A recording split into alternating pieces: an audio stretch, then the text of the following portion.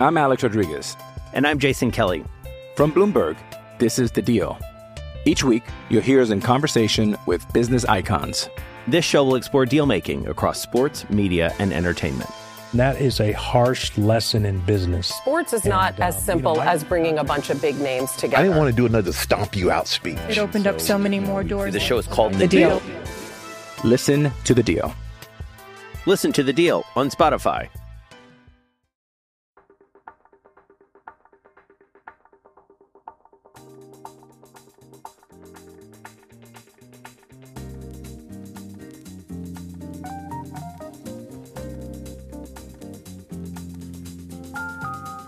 Hello and welcome to another episode of the Old Lady Speaks podcast on Black and White and Red All Over. This is your host Danny coming to you for episode number 34. We're starting to stretch them out a little bit. We're going with the Rubinho episode. And who here remembers the greatest Juventus number 3 goalkeeper before Carlo Pinsoglio? Anybody? I was there. If I remember correctly, one of his greatest contributions was injuring Alvaro Morata, like in preseason training, his first when Morata was here the first time. Like. Correct. Yes, that is quite possibly his only contribution outside of the kind of courtesy appearance that the manager would throw him at the end of the season when the Scudetto was already won. Didn't he get booed during one of those? I don't know. Who knows? I think he came on for one of those and got booed one time. I was like, maybe I remember that. I might be wrong on this, but that he came on when Buffon was subbed off in his final game. No, that was Pinsoglio. Oh, was it Pinsoglio? Oh, okay. That was Pinsoglio. Yeah. That was Pinso's first year back, I believe. But anyways, we got a full house here today, and we'll get to what we're talking about in a minute. So let me first bring in the already chatty Sam Lopresti. Hello, Sam. Good to see you today, Danny. Good to see everybody today. We've got Chucks. Hello, Chucks. Already chatty. Sorry. I thought that was funny. But hello, yes, good evening. We've got Sergio Romero. Hello, Sergio. Hey, fellas. Happy to be here, as always. Let's have a good show today. Clean show. And as a special treat, since we're doing a first half kind of recap here, we've got our buddy Hunter. Hello, Hunter. Hey, guys. If it's up to me, the show's not going to be too clean, but we'll see what we can do. Before we get going here, Hunter, what are you more proud of? The chickens producing their first egg or you being right about Weston McKennie? Man, I think the chickens, the 2 eggs that we got over the last few days were delicious. And they were also this breed that lays these light blue eggs. So they're very, very pretty, delicate little Easter eggs. Yeah, the McKennie thing, man, maybe we'll talk about it a little bit more, but like I even undersold, way undersold. And my big defense was like, oh, he's going to be a depth piece. So even I sound kind of dumb after that, but thanks for the link, Sergio, in your latest piece. For sure. We gotta wrap our own. All right. Hunter mentioned Weston McKennie outperforming expectations, and I think it's safe to say that the last 2 games that Juventus played, McKennie was definitely part of the biggest reasons why Juventus now owns Supercopa. So even in a season where they're up and down form-wise, they still have more trophies than Inter.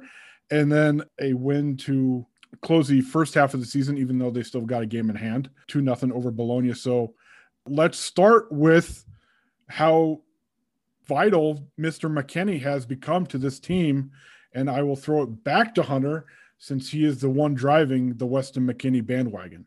Man, the Bologna game, obviously he was amazing. From my perspective, best player on the pitch by a pretty fair margin. He was doing everything. He was at both ends. He was doing the stuff that we've seen him do already, kind of making these runs. I think one thing that really impresses me and showed up in the Bologna game was he's making these like end-to-end runs full steam ahead in like the 82nd minute.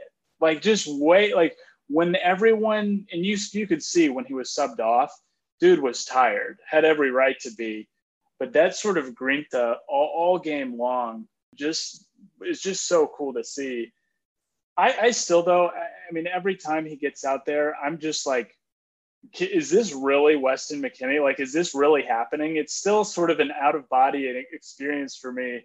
As an American, as a Texan, I knew, I've followed him a long time, watched some of the abysmal Schalke games that he played in just to watch him. But it's still so shocking and surprising and amazing to me every single week. The thing to me is, I'll jump off what Hunter said.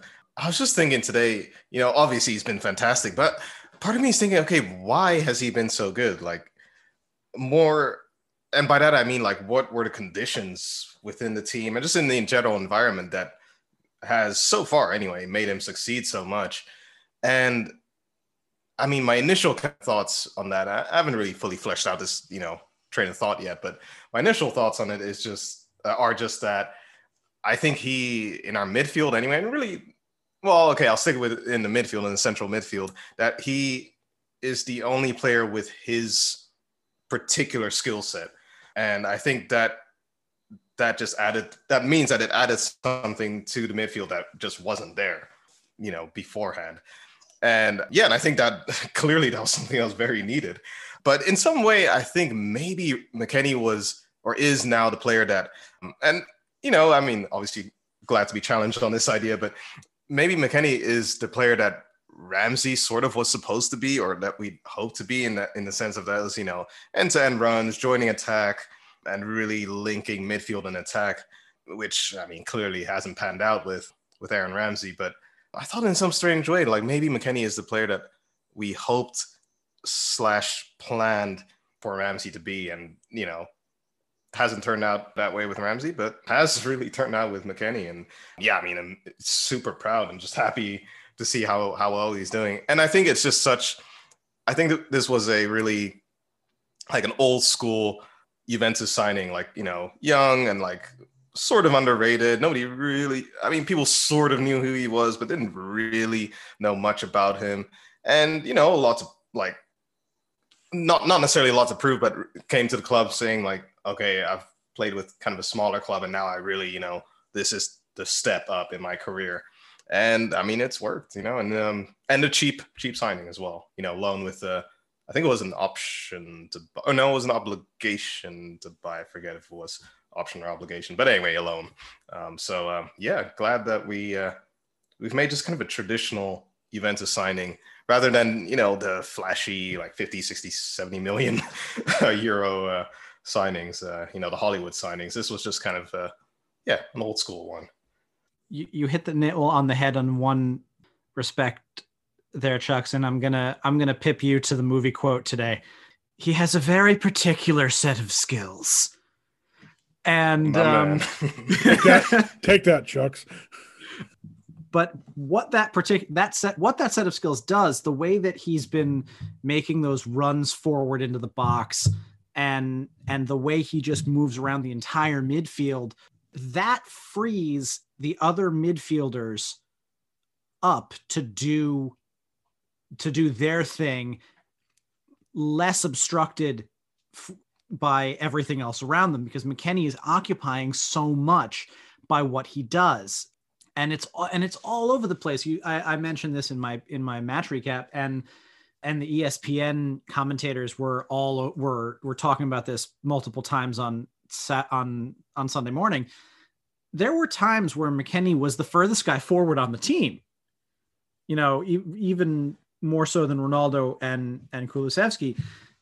He's serving as a reference point up top. He's making a bunch of key passes, which is not something that I don't think none of us would have expected him to be averaging 2 or 3 key passes a game based on what we thought we knew of his skill set coming in. But it's, to me, I think the biggest thing is that what his play does allows everybody else to do their thing better than they would have been able to do without him on the field. I think the Inter game proved that. When he wasn't there, I mean, I don't think it was a coincidence that with the way McKennie was playing yesterday, that Artur and Rodrigo Bentancur both had probably their best games of the season. You know, he does so much, and he's the only guy. Who was it that said a couple of episodes ago? He's one of the only guys that's been making those forward runs into the box since before Sami Khedira's body betrayed him, and you know that makes such a difference. It gives opposing defenders and midfielders something to kind of, you know, it creates kind of a gravity well where guys have to be looking at him and other people can get space and get time. And I think that's the biggest contribution that he's been bringing so far. Yeah, I'll add something to that, Sam. And I don't think I was the one that made that comparison with Khedira. I would love to take the credit, but I can't. But take it, Chuck. Yeah, I was tempted to take it, but no, humility is very necessary in our world today. So I'll add some humility. No, I think the most surprising thing I think with McKennie was that, so in Dutch, we have this word to describe certain types of players, certain types of midfielders. We would call him a stofzuiger, which translated means a vacuum cleaner. But basically, when we describe midfielders like that, vacuum cleaner midfielders as midfielders that just, they clean up all the mess. They clean up all the mess in midfield in order to allow everybody else to flourish and, to do all the fancy stuff. They do the dirty work. And I thought that McKennie, like when we signed him, and from what I kind of read about him, I thought like, oh, okay, he's going to be the, the vacuum cleaner player in midfield. And he absolutely is not, I think. And the most surprising kind of observation from that is, as Sam said, that he's often the player furthest forward of the entire team. And, like the types of midfielders that clean up the mess, they're never all the way up and, that far up the pitch. So, yeah, I mean, I think that's the most surprising thing about McKennie. And maybe it was just that I didn't know him well enough, or just know his characteristics well enough, or just that Pirlo's system has brought that out of him, or specific instructions from Pirlo to do that. I don't know. But on that note as well, I think that Pirlo's system has also benefited him in the sense that, that high intensity, high press, and like play on the front foot, high energy style of play has, probably benefited McKennie as well. Yeah, just one last thought on Weston. Obviously, we got a lot to cover. I think the Ramsey comparison is spot on. I really like the exact things that Aaron Ramsey has done in flashes is what we're seeing Weston do pretty much every other game, but even better than Ramsey has ever done really for us. I think the other two things, a couple things that he adds is he's an obvious aerial threat. He's a big guy. He has great direction on his headers, like we've seen. And having that with Ronaldo, with, on corners, it's been big. Like was mentioned, also just his runs in open play and becoming that fixture in the middle. He's acting like a 9. I mean, he's acting like a real 9 up there. Barcelona, learned that firsthand. I mean, he can go in there, crash the box. Cuadrado, when he's not shooting his own failing shots, is pretty aware of McKennie. I do think also that he moves up and down so much. He still does have really good ball winning qualities, and he still does break up play, and he breaks up counters, and it just, that may not be his main thing, but it's cool to see that happen kind of up and down the pitch. And obviously Pirlo has really valued those abilities. And we've seen that the last couple of days, just what his presence brings to the midfield. And like Sam said, compare the inner game to both Napoli and now Bologna. And I'll bring Sergio in. Just kind of the weekend that was. I mean, Juventus got, we were talking last week, should this be the kind of the end of the line in terms of the Scudetto race? And here we are 7 days later on our very next podcast episode saying, hey, we're back in it. So Sergio, as somebody who was kind of doom and gloom a little bit last week, are you all the way back in terms of Juventus and the title race? Yes, of course. I was never out.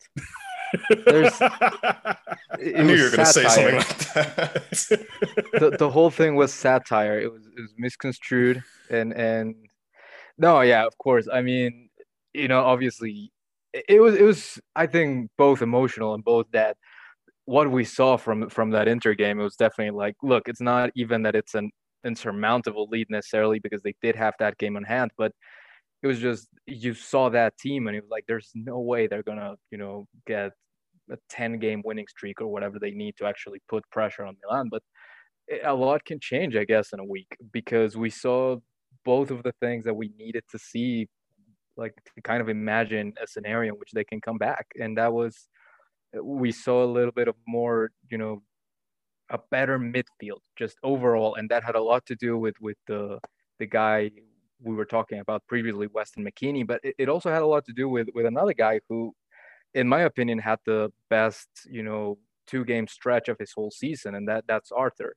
And I made a passing remark on it on the latest grab bag, but maybe we were a little bit, too premature to kind of call him not necessarily a bust, but not kind of like a good player either necessarily, because he's maybe taking a little while to adapt. But I think he might have found a little bit of a spot for him in that lineup, that lineup that Pirlo has been trotting on recently with Rodrigo Bentancur and McKennie and Arthur. And I think that is with the players he has available to him, I think that is a good combination. I think that he found something with that lineup, and we've been seeing it in the last couple of games, the Supercoppa and the Bologna game, and it also had a lot to do with Milan dropping points. They got run over by Atalanta, and suddenly that game on hand, Napoli is not looking all that sharp. They lost the Supercoppa. They lose against Verona. If they win that one, they're back 4 points back, and it's a race. And it's not even a race just for Juve. It's a race for everyone. Like, I can't remember how many seasons have been that just the top 5, the top 6 are, kind of like all clustered together. I think it's just going to be a really fun end of the season overall. But yes, all the way back. Juventus is all the way back for sure. I think it certainly helped that Milan and Inter both dropped points immediately after that Inter game, which I don't think any of us were expecting, to essentially put us right back into where it had been going into that game. And even though they managed to pick up a last gasp, the other team that's ahead of Juve at this point, Roma, seems to be in utter freefall right now. Their coach is basically on a game-to-game basis right now. Their captain and top star might be gone by the end of January because he's fed up with the coach and with management. If you believe the reports, Milan's dealing with some injuries right now. Inter are, you can always count on Pazza Inter to do something like they did against Udinese. It is a race again. They're back in it again. And, like you said, like you said, Sergio, that game in hand suddenly becomes very, very critical, because if you keep within shouting distance and then you win that game in hand, you get that much closer. And, towards the end of the season, you have the head-to-heads against Milan, against Inter. Both of those are home games, which doesn't mean as much right now without the fans, but still it's, you're in the comfort of your own building, and that counts for something. And meanwhile, all of the big, the clubs that look like big games, Napoli, Roma, Lazio, are starting to fall away a little bit. This is going to be a wide open and wacky Ritorna, and it's going to be really, really, for the neutral, it's going to be great. For everybody that's got skin in this game, it's just going to kind of be a little, it's going to give you some agita for the rest of the season, to just see week to week what might end up going on and what result might shock the world next. I'll actually add something about Artur, because I agree with Sergio that, we were a bit premature about, our assessment on him. But also, again, let's remember that, Artur, he's completely new to the club. But not only that, he's completely new to a club that had no preseason, with a coach who's, I mean, brand new to coaching. I mean, first coaching job ever in his life. So, that factor. Then, of course, it's a crazy season with COVID and just with the hugely condensed schedule. And with a team that, not only has a coach that's never coached before, but just a completely different playing style and just, not really sure of what our identity is for the team at all. And to add to that as well, I mean, he came from Barcelona, and I know I mentioned this, I think last episode or the episode before that, I talked about that story from Alexis Sanchez, which I thought was a really interesting interview. It's an old interview, but he talked about basically his experience at Barcelona, and he talked about how it was leaving. Who was he with before that? Arsenal? No. Well, anyway, the club he was before Barcelona. I forget Alexis Sanchez where he was before. Wasn't it Udinese?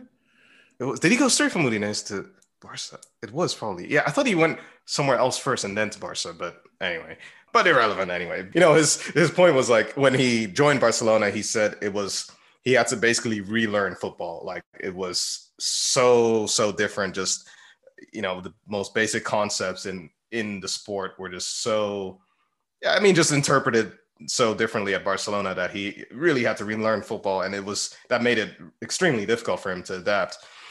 But then thinking about it in the reverse as well, just leaving Barcelona to another club, how much of a difference that can be for a player. And, in this case, Artur, of course, and just that adaptation as well of leaving a club like that and going to just a completely different style of play at Juventus. So, just a lot of factors going on with Artur. So that's why I never really made much of a comment about him. I admitted as well that he was not playing well, but I think in some odd way, Artur, he was like the least of my concerns basically at the time. And I mean, still now as well, because I thought, I don't know, frankly, we had bigger issues to attend to. But yeah, I'm glad to see that he is slowly but surely, making an imprint on the team. Because I think really in the midfield, he's a really, really important component of the midfield because he's the creator. He's supposed to be the creator, essentially the regista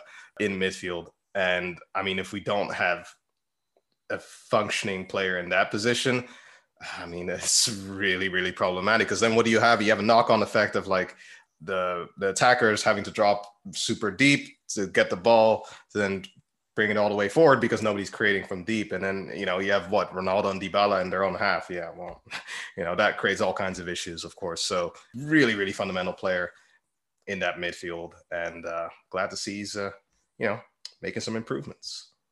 Yeah, and I think that's exactly the point, right? He has to be that creator. And I don't think he is that right now.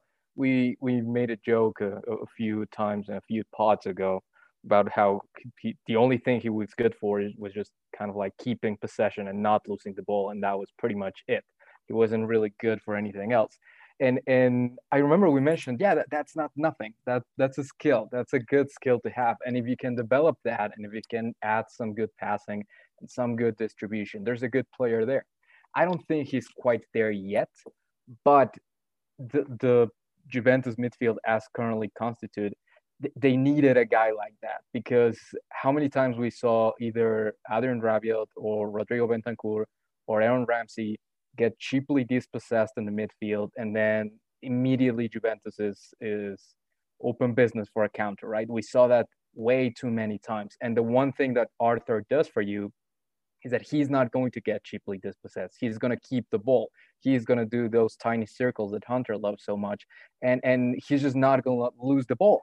And that's not great. He's not peak Andrea Pirlo. He's not necessarily the guy that's going to unlock this whole team.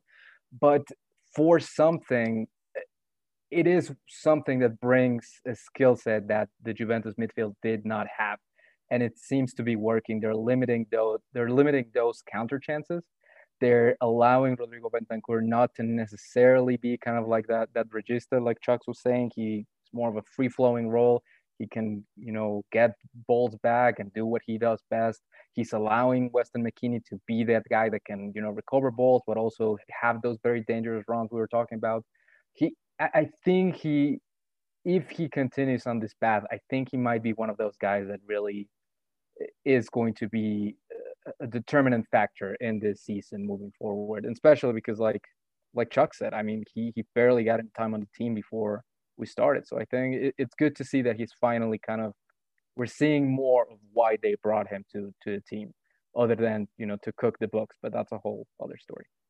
Yeah. I mean, we're talking about mid-season kind of review and awards here in a little bit. I think that there's really no question that Arthur wins the Tiny Circle Award. He draws those tiny circles like tiny nobody else circles, can. Arthur. Man, do another one. You don't even need to ask this guy. He was made for those tiny circles. I think optimistically it will, that is his role, and we need him to get there if this team wants to make noise in the Champions League and be as good as we hope it can be. I will say, like the Locatelli rumors have been pretty hot for a pretty long time. That dude looks smooth for Sassuolo. He drops back between the center backs. He gets the ball. He distributes. And I hope Arthur does well. I feel like he's got a few months here. He's got the second half of the season to make his case for growing into that role, and for Juve not going to need to spend 50 million or whatever it is on Locatelli. But hopefully that pressure helps his game. But yeah, it's a role that we've all known we need for a while. I'd almost want them to spend the money on Locatelli anyway and let Artur kind of work a little higher up the field. Yeah, definitely. I don't think that they couldn't coexist. Yeah, I mean, imagining Locatelli, Arthur, and McKennie is certainly sounds like a pretty good deal. I'm Alex Rodriguez. And I'm Jason Kelly. From Bloomberg, this is The Deal. Each week, you'll hear us in conversation with business icons. This show will explore deal-making across sports, media, and entertainment. That is a harsh lesson in business. Sports is not as simple as bringing a bunch of big names together. I didn't want to do another stomp you out speech. It opened up so many more doors. The show is called The Deal. Listen to The Deal. Listen to The Deal on Spotify. All right, Hunter mentioned that we're going to do some first half review stuff, and I guess we don't have anywhere other to start other than Andrea Pirlo's first half. I mean, he was hired, I believe, first week of August. We're now 5.5 months or so into the Andrea Pirlo era. And, for whoever wants to go first here, how are we feeling about the job that Pirlo's done? Because obviously it hasn't come easy just in terms of the world we're living in with just how truncated the schedule is. And then you've got the virus stuff on top of that. And just kind of, it seems like for a new manager, this was about as much of a fire as you can be thrown into. I think all things considered, and I was, I've been quoted as, I've been on record rather, being very critical about Andrea Pirlo's appointment. Not you, Shucks. No, you're never skeptical on this podcast. Which is funny because my girlfriend always says I'm like one of the most optimistic people. I'm like, well, I guess I am. I don't know. Am I? Sometimes I am. Just listen to the podcast, honey. It's a little different. Yeah. I don't know. I leave my optimism for all other areas of life, and then I just come here and unload. But yeah, no, I've obviously been on record of just being very critical about Andrea Pirlo's appointment. Obviously, when the news broke in that almost iconic podcast episode, I want to say. Then I was I wasn't happy, and I wasn't happy about it, and I thought it was just a display of management just frankly having no plan and just figuring things out on a day-by-day basis instead of having a long-term plan, anyway, et cetera. But all things considered, I think he has been good. He's done very well, because I think the biggest, and I mean this is an obvious statement to say, but just the biggest point is that this is his very first, coaching assignment ever, and he's not even been retired for all that long. Very recently he just retired, so he's very fresh. And just ask Frank Lampard. Coaching isn't easy. Coaching is really, really difficult. I've only appreciated just how difficult it is to be a manager as I've kind of gotten a more analytical eye for the game and observed it more as observed it more from a tactical and just a managerial standpoint rather than just as a fan. So yeah, I've really come to appreciate just how, it's a thankless job. It's a really thankless job. So yeah, considering that and obviously not having a preseason and all that, he has done well. I think I've been impressed by just how he's figured things out. It's funny, I just criticized management for this, but how he has really by force figured things out on the go. He's figured out a formation that, is working.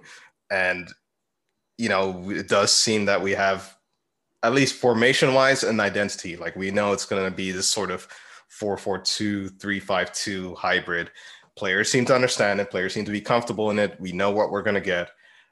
And above all, I think his biggest achievement, to me anyway, without a doubt, his biggest achievement is the rebirth of Danilo as a defender. He's that, without a doubt, has been just the most unexpected thing. Even more unexpected than McKennie, honestly, has been Danilo being just a top-notch defender in Pirlo's system.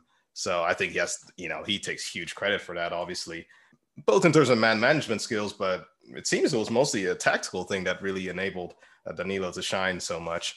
But yeah, all things considered, he won his Champions League group against obviously Barcelona, who are, kind of in the same boat as we're in, in the transition phase. Yeah, he won that group, and we're still, fourth in the league right now, with still that big game in hand, which, we win it, and hey, 4 points. But if we lose it, obviously we're still got a long way to go as well. So, point is, we're still in the title race somehow. We're still in the title race, and yeah, first in Champions League group with a, doable round of 16 tie against FC Porto. So thanks Pirlo, and keep it up, mate. So they call Chuck's a cockeyed optimist. No. I try. There's your Rodgers and Hammerstein for the week. More than Tim Vickery. Yeah. More than Tim Vickery. So there you go. But I think he deserves a lot of credit. Like Chuck said, not only is this the first time he's ever coached on any level, it's also, he also had to come into it without the benefit of a full off season to be able to install his system and to be able to tinker in friendlies that don't matter. He's put the team in a decent position to make runs at the rest of the competitions that they are involved in right now. Sergio, you pointed this out this was in the grab bag. If Juve were to win that game in hand, then they would have had the exact same number of points through 19 games as they had in 15-16 when they made that crazy title comeback. And it's taken him a while. He's needed to sound things out in competitive matches, but he's starting to figure things out. He's also been a lot more malleable than his predecessor. Sarri did it his way and did it his way, and then also did it his way. We've seen these last few games, Pirlo has dialed back that high line just a little bit to protect Chiellini and Bonucci from the counterattacks a little bit more. I said after the Inter game, I hope he learns, it was something he learned from. Juve were just so repeatedly sliced on the counter in that game. And you can visibly see that at least when he's got those two older guys back there, he started to dial it back and give them less room to have to run. And that worked a lot. And that worked really well against Napoli, who were counterattacking masters. And also, I also don't think can be sniffed at. He has convinced Cristiano Ronaldo to take a role that is not just out on the left wing. Like convincing Cristiano Ronaldo to play in a front two, even a front two with the freedom that he does have, that's not nothing. because that's always been like, where he wants to be. And even though his skills, maybe, physical skills are maybe at a point now where it's not where he should be. And I think the fact that he's gotten that buy-in from a guy like Ronaldo, I think that it gives him a lot of credibility. It has things trickle down. I think that if things keep going well, the project, there's hope for this project with him. I think he's done a very good job given all of the stuff that has been in his way as obstacles.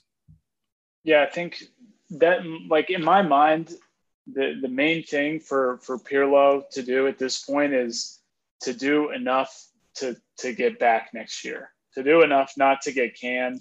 But this is something we didn't see Sarri was able to do. Who knows, what this team would have looked like if Sarri had a second year and had a transfer window to maybe have a little bit more influence into the types of players. I'm not saying we should have done that, but I think that for Pirlo, it's important that he does that, right? And in order for that to happen, just like Mourinho said when Lampard got fired in the last 24 hours, you've got to win. It doesn't really matter how it looks. It almost doesn't matter if your team's getting better or worse. You have to win. You have to get points. You have to advance. Pirlo has managed to do that. I think Chelsea, hadn't won a game against the top 8 in 15 or 20 years or something like that. And seeing Pirlo at least get some of these important wins against Napoli in the Supercoppa, against Milan at the San Siro when Milan had a golden opportunity to extend their lead. Even with the pretty miserable performance against Inter, he's getting wins, and we are close enough to the title race. I think you start to wonder what is a scenario in which Pirlo does not get a second year, right? Like, what if Juventus lose to Porto? What if we don't advance to the round of 8? What if we don't win the Scudetto? Does he still come back? What if somehow by some crazy divine conspiracy Juventus don't make the Champions League? What if we get 5th in Serie A? I don't know. It's weird. There's a lot of tough teams. We've mentioned the kind of logjam in the title race. Some teams are trending up, some are trending down. Atalanta just looked extremely good. Napoli has actually looked good outside of the Supercoppa. It's tough. There's just different scenarios. I think that Pirlo's just got to find a way to win enough to stay in Turin over the summer, have some say about who he wants to acquire, and have a more normal offseason and get to next year. My overall assessment so far is that he's been fine. I don't know. I don't have some big thing. I think he's been good to fine to good. Winning the group was good. We got pretty lucky Champions League draw in the group stage, just with that collection of teams. But yeah, considering all circumstances, and I think mentioning Danilo and McKennie, players who have really blossomed under Pirlo, that's certainly exciting and good to see. I think some of the players that we saw struggle early on have started to integrate a little bit better as well, which is also, I think, reason for optimism. So I think he's done enough right now to merit, keeping this thing going. Sergio, since we're doing first half recap, who is your first half most valuable player? Yeah, that's tough. It's tough because we've on and off mentioned a bunch of guys throughout this kind of first half recap-ish pod. Danilo is definitely a good option. Weston McKennie is a good option. I think Cristiano Ronaldo, we have to mention him. He's the goal. I mean, he's the guy with the most goals so far. He hasn't been like Cristiano Ronaldo all caps so far this season. I think he's been kind of up and down, but he still leads the team in goals, so he definitely deserves a shout out. But I would actually I would go as far as saying Juan Cuadrado. I think he also deserves a lot of recognition just especially now that he's back after his red card against Fiorentina and then the break, and then he got COVID and the whole thing. And, the team looks better with him. I think him and McKennie are two guys that sometimes you just can't quite point out why, but when they are on the field, the team just looks better.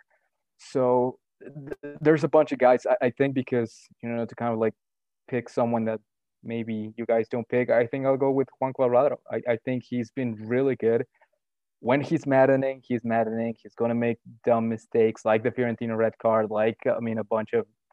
he's going to flop all over the place. He does that. It's annoying. But the things he does well, he does really well. And when he plays, the team is just better. So I think I'm going to name him my MVP of the first half. So I will go for the slightly more obvious or predictable, I guess, player. But before I give you the answer, to me, as Sergio said, it's between McKennie and Danilo. But I'm actually just about going to edge it and give it to Danilo. And really, to me, that's more of, okay, you think of MVP. And to me, anyway, MVP is just most valuable in terms of, I guess, how do I say it? Most important contribution to the team, or most like, if that makes sense, like kind of most contributory to the team, not just in terms of most talent and like most, scored the most goals, or like just was like the best in terms of talent, but the best in terms of, without his contribution, the team would have been seriously like lacking or seriously worse off than before. And so that's why I give it to Danilo. And really that's because I look at our defense and I say, okay, Alex Sandro has been out due to injury and COVID for quite a few games. And Chiellini, of course, I mean, he's only just really in the last few games finally gotten a run of games, of consecutive games together. So he's also been essentially out for most of the season.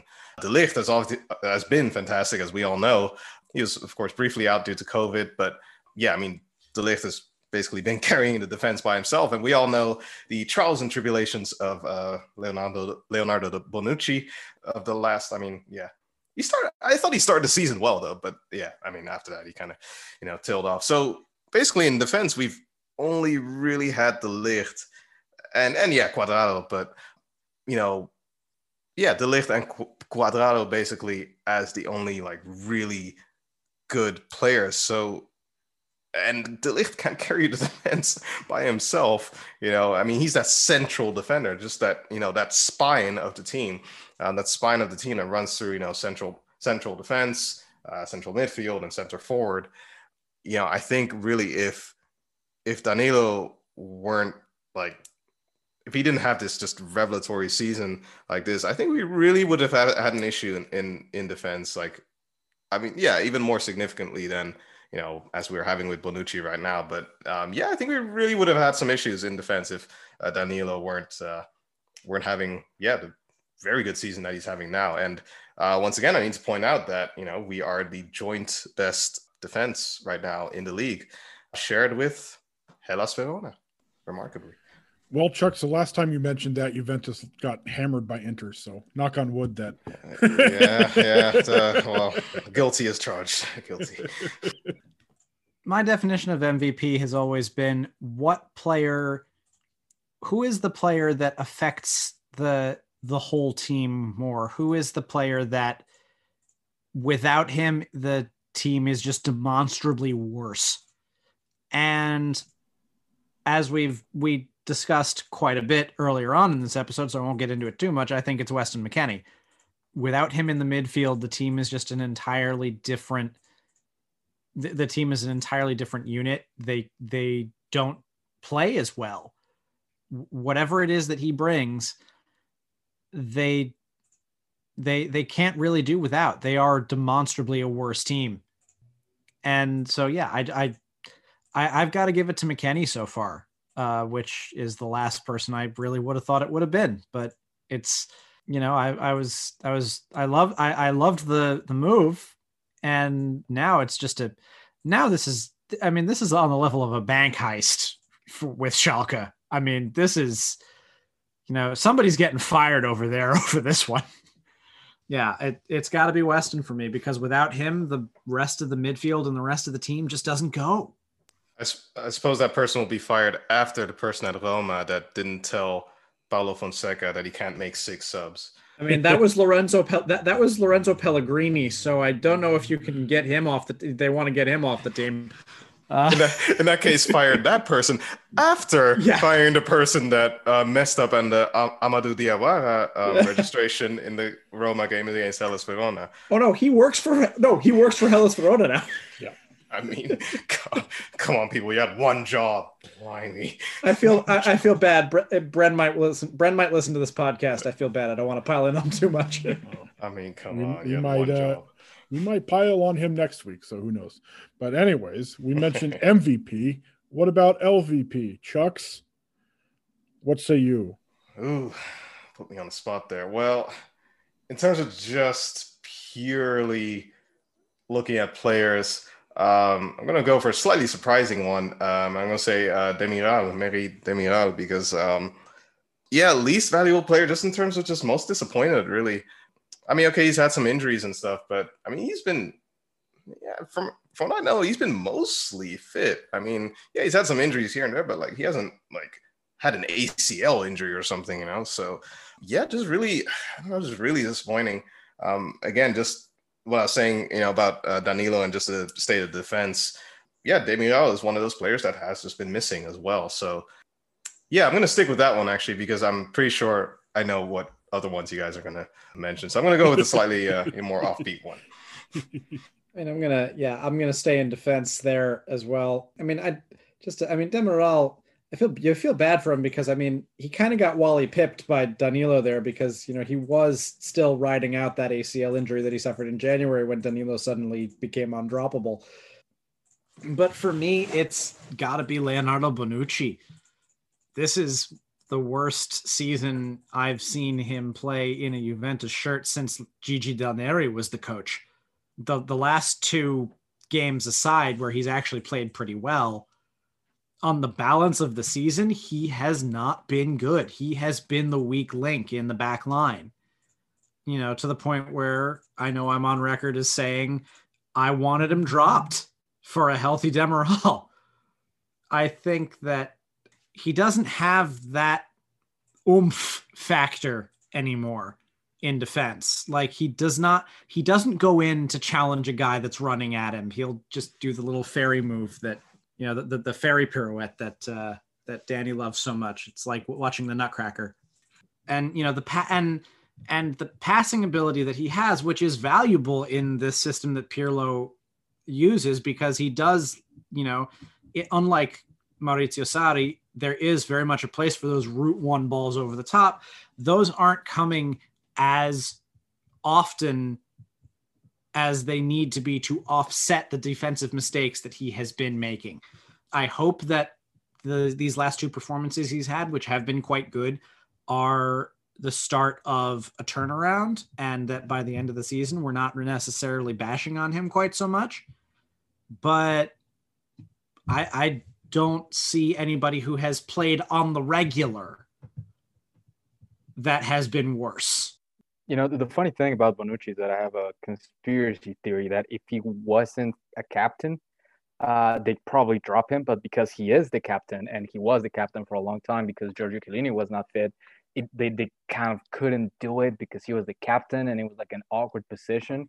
Because for sure, I agree with Sam. I think he was objectively bad for large stretches of the season, and he was definitely a disappointment.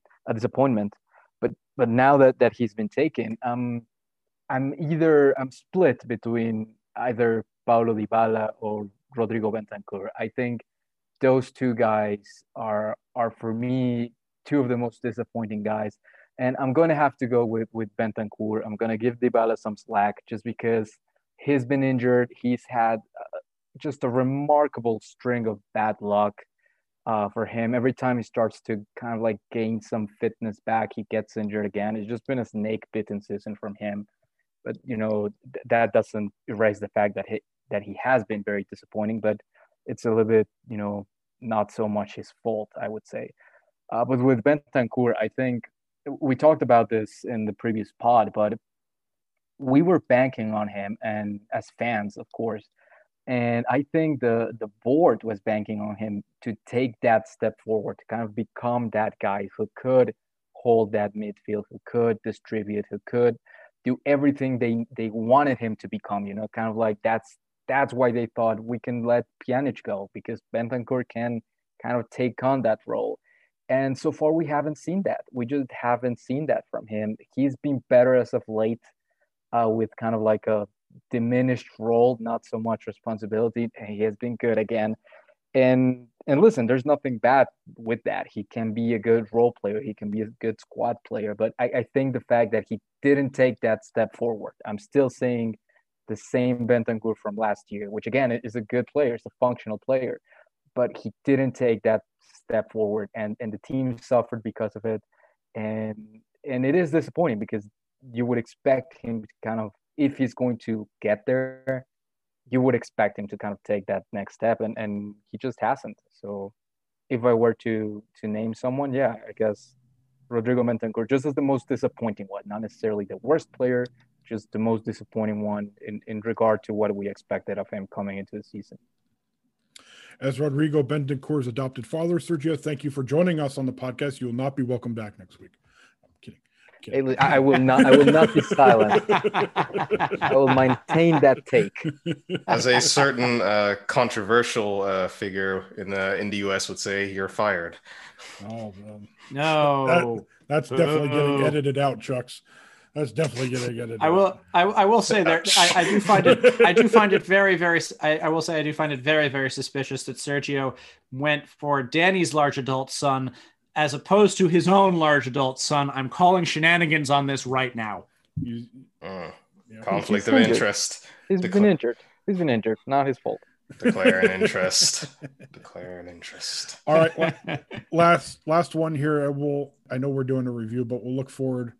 Player that you guys are hoping has a better second half of the season. I think the couple that Sergio just mentioned a minute ago would be pretty good candidates, huh?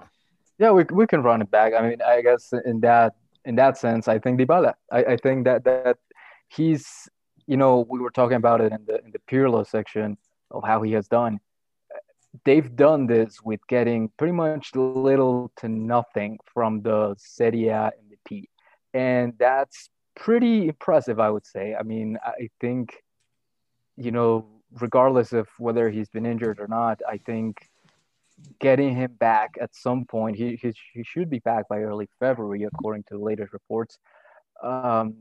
Getting that guy back, getting a dude who is talented enough to be the MVP of the league, I think that's going to be a huge boost. I think that can definitely change the complexion of the team, the depth of the team, what they can do, what they can trot out lineup-wise.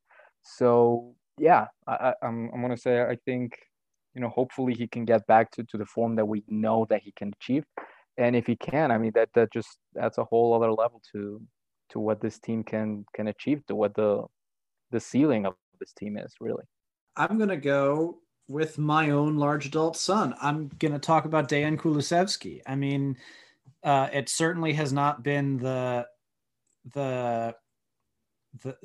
runaway success his first season with the team that we were kind of hoping for, that first goal of the season that he scored almost kind of indicated it might be. He's had some trouble adjusting. It's very clear, to not playing as that right wing that he was at Parma last year. I think he's found, at least for this set of tactics, where his best place is, up top in that front two. But I think that, I think his talent is obvious. It's just a matter of refinement. And let's remember, the guy is he 20 yet? He's got a lot of growing to be able to do. But especially with the way Pirlo wants to play, for the most part, he needs to start learning how to work in possession, as opposed to being that bomb forward counterattacker that was so good and is so good when he can make those runs in games this season. but he's got to refine things. He's got to learn how to play with the ball, because especially if, somebody else gets hurt up top, he's going to need it. I was actually going to go for Bentancur as well, but we kind of talked about him already. So I'm actually going to go for another player in midfield, since the midfield has been the most, talked about area, I think. And I mean, rightly so. Because honestly, I think that in terms of our midfield, honestly, I think if every one of our central midfielders were in the form, playing at the level and form as McKennie is right now, we would have an extraordinary midfield. Bentancur, Arthur, Rabiot, all of them, we would have an amazing Ramsey. I mean, we would have an incredible midfield if everybody were on top form. Because talent-wise, they have that talent.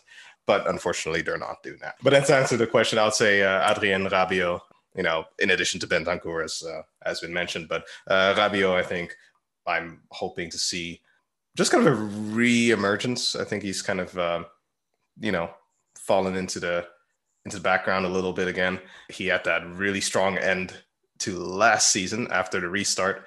Really, really strong end to the season there. Started pretty decently this season, and then has kind of, not played like horribly badly, just kind of, disappeared a little.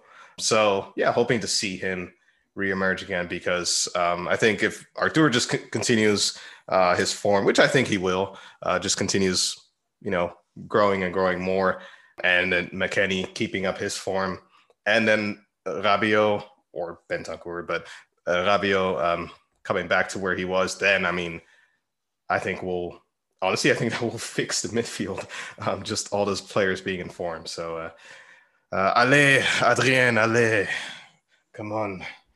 Chuck's asking a lot for Juventus's midfield to all be in good form at one time. I know, man can dream. But at least Arthur, at least like you do, Rabiot, and Bentancur. Come on, lads, come on. Come on, lads. All right, we'll wrap things up on that. We want to thank, first and foremost, Hunter for stopping by. He had to drop out right after talking about Andrea Pirlo. So thank you all thank you, Hunter, for stopping by for a cameo appearance on the podcast. As always, you can listen to us on Apple iTunes and Apple Podcast. Search Black and White and Red over there. Like, subscribe, rate us, review us, all that good stuff. Same goes for Spotify and Google Podcasts. Search Black and White and Red all over. You can follow us on social media at Juventus Nation on Twitter, at Black and White and Red all over on Facebook. All right, we got all the housekeeping out of the way. So for Sam, and for Chucks, and for Sergio and Hunter, this is Danny saying thank you very much for listening, and we'll talk to you guys next week.